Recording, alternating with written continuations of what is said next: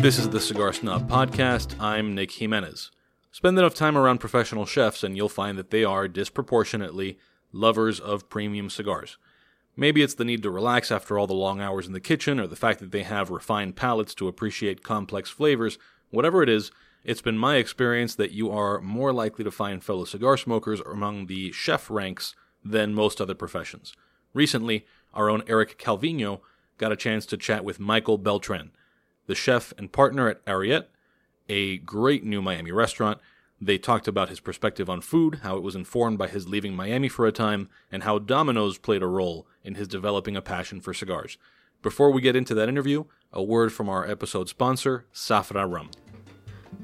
At Cigar Snob Magazine, we know that man cannot live on water alone, which is why we keep a healthy stockpile of Safra Rum at the office. I'm Nick Jimenez, senior editor of Cigar Snob Magazine, and I'm here to tell you that every time we crack open a bottle of Safra Rum, we are impressed. In fact, I'm kind of hydrating with Safra Rum right now. It's unlike anything else, in part because of Safra's small batch approach. They use only hand-cut sugarcane and process it into top-grade molasses, distill in column stills, and ferment in a proprietary locally grown yeast. The rum master then ages the virgin rum in carefully selected bourbon oak casks. The end result is a rum masterpiece that's great for top-shelf cocktails, drinking it on the rocks, or even just drinking it neat, which, by the way, is what we did when we paired this in the pages of Cigar Snob Magazine with the Oliva Serie V Melanio, but it goes great with just about any cigar. Here's what we had to say about Safra Rum.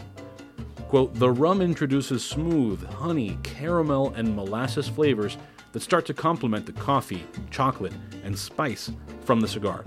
Safra also received an exceptional 95-point rating from the Beverage Tasting Institute, so we are not the only ones who are crazy about this stuff. It's just another one of their prestigious awards. Ask for Safra Rum at your favorite retailer, restaurant, or bar. Make sure you follow them on Facebook and Instagram at Safra Rum. That's Z-A-F-R-A Rum, Safra Rum. Always drink responsibly, and remember that there is no rum without Safra. All right, and now here's Eric's interview with Chef Michael Beltran. Let's talk about your restaurant. Let's talk about first. Let's start with the name, right? So Ariete. Ariete is spelled A-R-I-E-T-E. That's right. And where does that name come from? Just so happened that my grandparents worked at a restaurant in Pinar del Rio called Ariete, and they didn't own it. They ended up owning a restaurant later, but it was like a restaurant inside of a home in the back. I mean, you know how that works. Yeah, and Cuba. So that didn't have a name, but Ariete is a name that they remembered. So kind of when we got down to picking those final names, that was the only one that stood out that had a lot of personality, much more than the other ones. So Ariete and the meaning of it, though. So they worked at that restaurant, but the word Ariete has several different meanings. Right. I mean, in different languages, it has different meanings. You know, I think in Italian it means like Lord of the Manor, or maybe that's like the Spanish. But the one that we stuck with was battering ram. A lot of people don't know what a battering ram is. Which kind of always shocks me. But the battering ram, kind of what we wanted to use that to like signify coming into the Grove and being this type of cuisine that we're doing.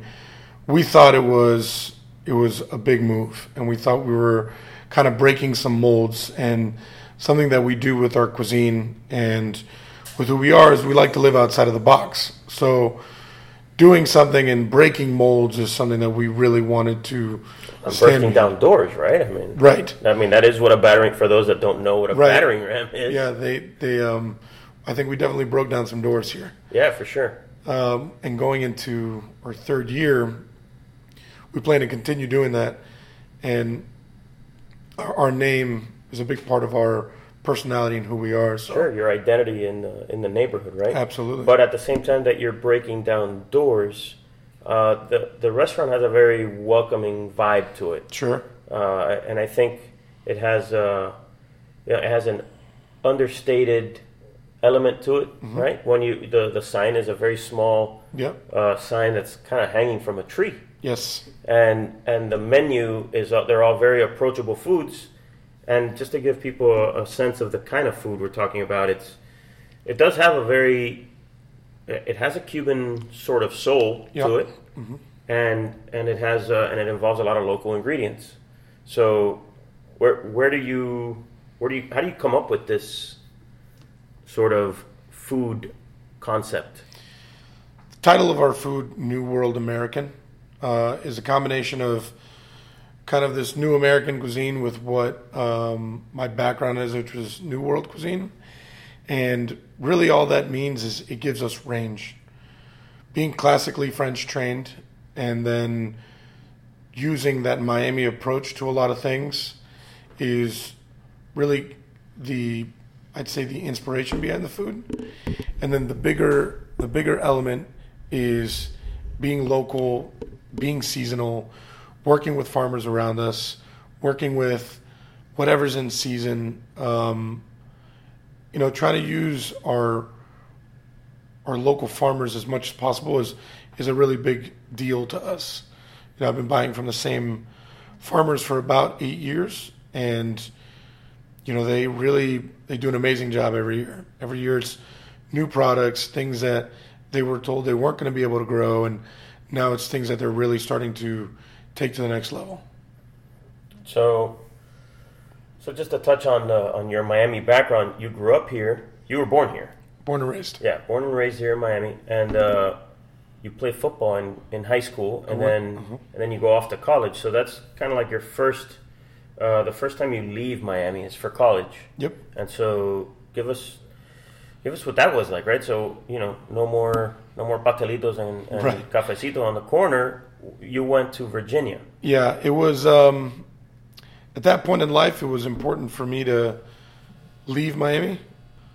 Miami was a big comfort element for me, and there was things that I felt like it was time to go explore some other things. I didn't know that Danville, Virginia would end up being what it was, but I was there for 4 years, and being there really opened my eyes to a lot of things. One, how much I missed this city, and two, how many things I didn't experience because I had never really gone anywhere. Just from a food standpoint, I never knew what real biscuits taste like, or I never knew what biscuits and gravy were. But yeah, so these southern foods. Right. What real barbecue is, smoked meat, Brunswick stew, like apple butter, just this whole plethora of things that in a Cuban household you would never, like you said, it's all pastelitos and café con leche, which I do love and I did miss. But yeah, it was huge for me. It was big to see another part of the world and really their food expression, because it's very different. And so, do any of these southern dishes influence what you do here at Ariete? I wouldn't say that they influence our food. I think that they influence me. That style of food, that approachable, comforting understanding of family, because their food is very much about family, much like ours is, when it comes to the Hispanic culture. But it's that real, they haven't lost that sensibility of Sunday supper with the whole family or 7 o'clock dinner. Miami's a very fast city. Yeah. A lot of that is very different here. So to see that kind of expression towards food, that Southern hospitality, which was a big thing that I had never experienced before, was big.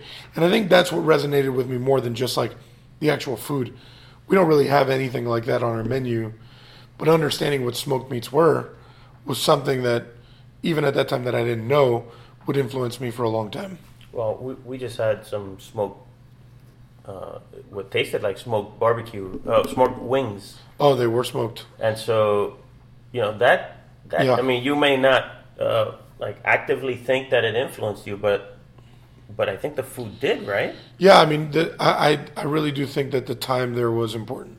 Yeah. And with the food being, again, it's that approach that Southern hospitality, that like comforting, we just really want to have this community.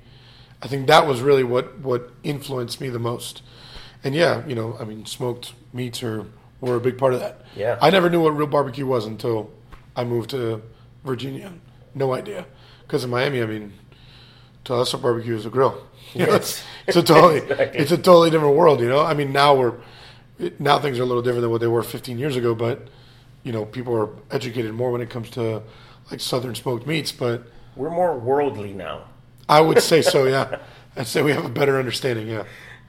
Now, your grandparents, that restaurant, the original Ariete that you spoke of earlier, was in Pinar del Rio, Yes, which is a region known for tobacco, and you happen to love cigars. I do love which cigars. is why we're sitting down here today. Right. That's true. I've been smoking cigars for a long time. It's funny because my family's not really cigar smokers. They're from Pinar del Rio. Even from Pinar del Rio. My grandfather just likes his Miller High Lifes. That's pretty much it. But no cigars. And he likes his pinch. But Okay. he's not allowed that anymore at 90. So I don't really remember how I got into cigars. My dad doesn't even smoke cigars. But I picked up a cigar early, and I've never put them down. And it's always been that point of when I'm having my cigar is I know when I've reached that point of like pure, I'm relaxed, I'm chill, I can drink a glass of rum, smoke my cigar, and have very little worries. That's what a cigar always represented to me. Well, that's what it should represent. Yeah, absolutely. It was never like a family thing at all, though. It was something I picked up on my own, and I think that has to do with the fact that I like to play dominoes. I think those really were kind of like the. Well, that'll do it. Yeah, I used to go play dominoes with my dad, and my dad didn't smoke, but he played dominoes, so we would go do it in a cigar shop or like at someone's house, and Yeah, if you want to play dominoes in Miami, cigar shop, you can find a game right away. yeah, sometimes I guess they don't always play by the rules in cigar shops. Okay. All right. Well, you'll find that with dominoes, guys. I was just in the DR, and they're big into dominoes. And yeah, whenever you talk to a real domino player, it's always a complaint about, no, this guy doesn't play by the rules, or this guy, winks the other guy under the table. Of course. So yeah. Well, you got plenty of chances to test that out here, right? So, forgetting about dominoes for a second, the cigars that you like, what kind of flavor profile do you look for in a cigar? What do you like? Is it based on the time of day, or, do you definitely the time of day? Yeah. Yeah, I like. It all depends on the mood too. I think a lot of people would say time of day, but it's also the mood. Like this Norteño that I have in my hand right now. Yeah. That's kind of like the mood I woke up in. It's kind of I find it's like a medium body smoke. It's got like a hair spice to it, but not too much. Something I could smoke in the middle of the day and not feel overwhelmed, or, and then if I wanted to smoke like a Liga number 9, that's more, I feel like of a nighttime smoke, and I would like a stronger liquor with that. Like this Norteño, I don't really want any liquor with it. I just want to smoke the cigar and maybe. And it is a clean. Yeah. So. Maybe drink something with bubbles, like, I don't know, beer, something, nothing heavy. For me, it always depends on the mood and what I've really eaten or I'm going to eat or whatever. I think those are like the biggest things for me when it comes to what I want to smoke that day. Okay. Now, your restaurant has a patio on the side, a covered patio. Yes. Which you said you're going to rebrand as like a rum bar? Yeah, we built this patio about a month ago, and our real goal was to build an outdoor bar that people could enjoy, have some snacks, smoke cigars, really have it's more of like a social area as compared to area that's more like sitting down, let's have dinner. This is more about, like a social lounge, if you will. And really, for me, it was kind of a selfish move because I really wanted an area that I could smoke cigars. That's what I was about to ask. Yeah, Is it more really so we can get together out here and smoke a cigar with you? It was, for me, I wanted an area that we could hang out, smoke a cigar, drink a nice cocktail, and really not interfere with the restaurant at all. And so far, it's worked out very well. I mean, we've just done a few events out there. We smoked cigars, played dominoes, had live music. It was really great time. We're looking to rebrand it as a cocktail bar in the next few weeks and do like a late night happy hour from 9 to 2 in the morning, really based on all rum cocktails. And, we're planning to have live music probably once a month. Okay, and so, rum has been mentioned several times here. So, sure. What, and you've mentioned Drew Estate. Drew Estate brands like Herrera, Teri, Norteño, and Liga Number 9. So, what, number one, what rums do you like to pair with cigars, and what is your philosophy on when you're thinking, okay, I know what the cigar is like, and I want to pair it with this rum. Yeah. What do you some people match intensity, some people match level of spice, or what's your philosophy on that? It's more flavor based, I would think. Yeah, it's more flavor based for me. So I know if I'm going to have more of a peppery smoke at nighttime, I'm going to want more of a sweeter rum. So let's say I'll go for a dark rum neat over ice. So you're looking to complement. Yeah, absolutely. I never want anything that's going to battle. I always want something that's, I want to have a puff of my cigar and a sip of my drink, and I want them to be kind of very cohesive. It also depends if this is after dinner or if this is hours after dinner. If it's later on in the night, that's not really going to influence me. Then, I really want the rum and the cigar to go well together. For instance, that number 9, I like to smoke that and drink Zacapa because I feel like the flavors work well together. Yeah. And then actually Drew Estate has the Dovetail, which I like to go with the Norteño. But then if I'm smoking something... So not Drew Estate, but Jonathan Drew product, which is the Dovetail rum. Which I love that rum. But we have a new cocktail that I came up with. It's a very interesting combo, but it works very well with a good big cigar. So I haven't tried it yet, but I was thinking something like the Opus that we talked about with this drink would work well, and it's good for after dinner. So Italians do Fernet and Coke. Mm-hmm. Cubans do rum and Coke. So I combined them all together. Okay. So I did Fernet, rum, and Coke, and we use Brugal, and then we use Leatherby, which is a small producer out of Chicago that's doing gins, but then they have this incredible Fernet. And so it's a Leatherby, Fernet, the Brugal, and just Mexican Coke, rosemary with some cherries. I love that it's a Mexican Coke. Yeah, and that's a big difference. Oh, I know. Yeah, it's a big, big difference. None of the corn syrup Coke. Yeah. Let's get the real sugar Coke. Which Brugal do you... I believe we're using the Extra Añejo or... Extra Viejo or 1888? No, the 1888 we put in another one. I think it's a regular Añejo that we put in that one. And it's delicious. It's just got like the right amount of everything. Right amount of rum, right amount of Fernet, and the Coke really just brings it all together. So that one I haven't tried, but that's my plan.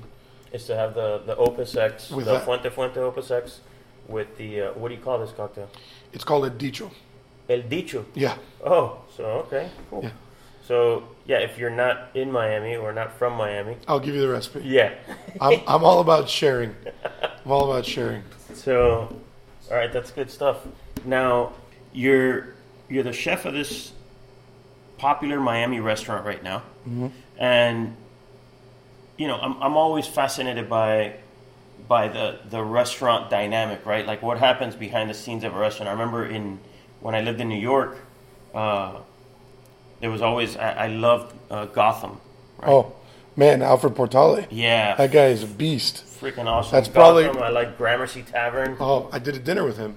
No kidding. Michael Anthony, absolutely. So I always loved it. Like when you'd have a glimpse. Now your restaurant here, the kitchen is out in the open, so you can look right at it, Right. and you can see the chaos in there. Yeah. But what I loved about those is that when you'd get a glimpse of that restaurant, the kitchen door opening, you'd see this like crazy Yeah, it's chaos crazy. back Yeah, there, and then in the front of the house, it all looked beautiful and serene.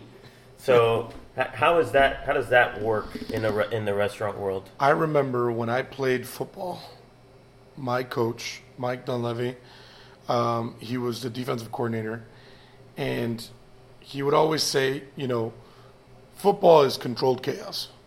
You are controlling these large human beings that go at each other at full speed, and you need them all to achieve one thing. You need to make this play work 100%. That was really what was the most attracting thing to the kitchen. When I started working in restaurants, That's what attracted you to the kitchen. Yeah, that whole you related to it. It was a team. We were controlled. It was a little chaotic. It was rough, but man, we were all going for one goal, and that's why I fell in love with it so quickly. We all had a responsibility, and we all had to make it work 100%. And at the end of the day, we were a team. If one guy failed, then we all failed. And that was the same way. That was like the biggest correlation I got with football and food was at the very beginning. And it stuck with me for a long time. Because it's more like a restaurant as a whole. That whole like controlled, put together thing was really why when I first stepped in, I had never stepped out again.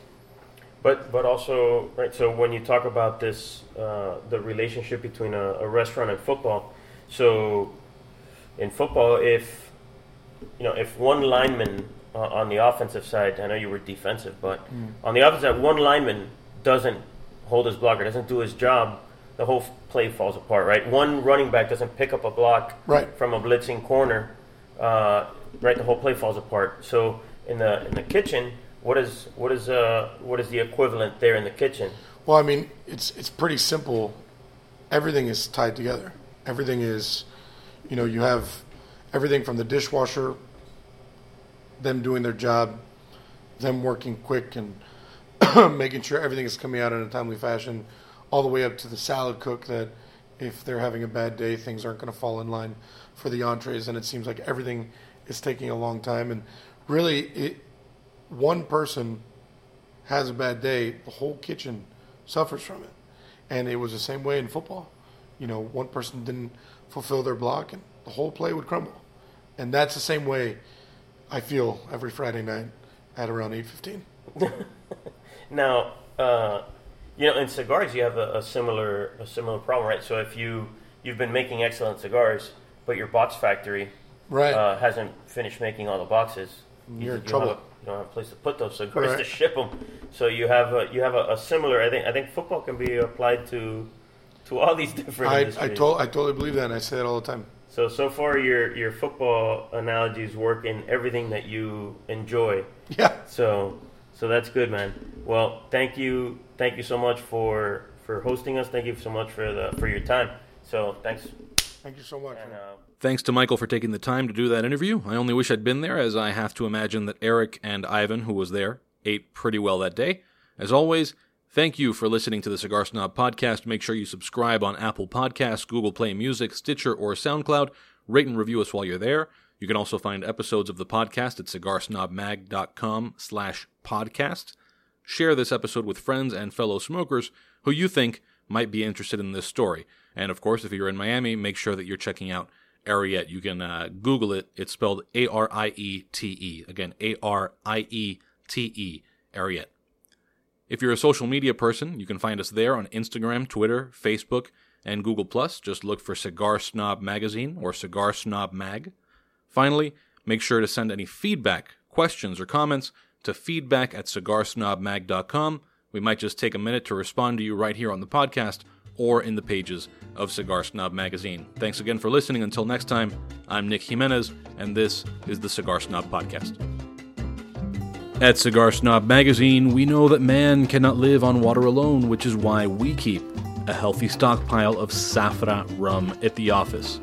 I'm Nick Jimenez, senior editor of Cigar Snob Magazine, and I'm here to tell you that every time we crack open a bottle of Zafra rum, we are impressed. In fact, I'm kind of hydrating with Zafra rum right now.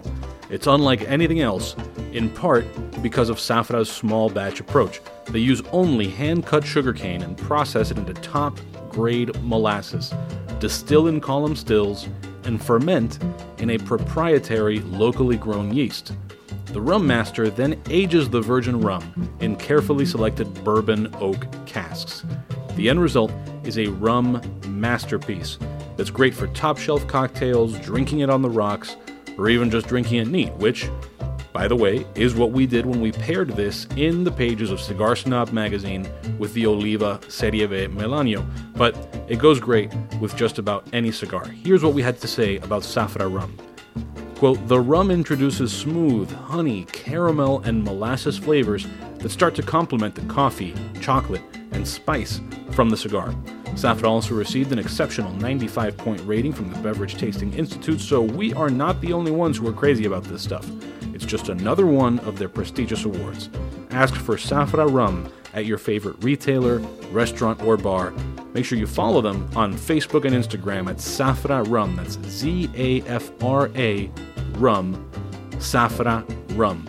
Always drink responsibly, and remember that there is no rum without Zafra."